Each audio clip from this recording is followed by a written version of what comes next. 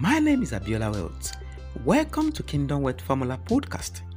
Today, we will continue in our teaching series captioned Inheritance, Understanding, Building, and Transferring Financial Legacy.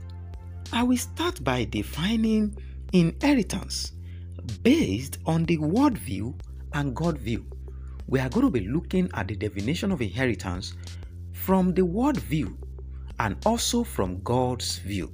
Let's start by looking at it from the worldview. According to Investopedia, an inheritance is a financial term describing the assets passed down to individuals after someone dies. That means whatever an individual owns that is passed down after the person that owns it originally had died.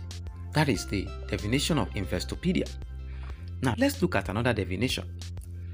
According to Corporate Finance Institute, an inheritance refers to all or parts of the assets of an estate that are passed on to their heirs after the death of the estate's owner.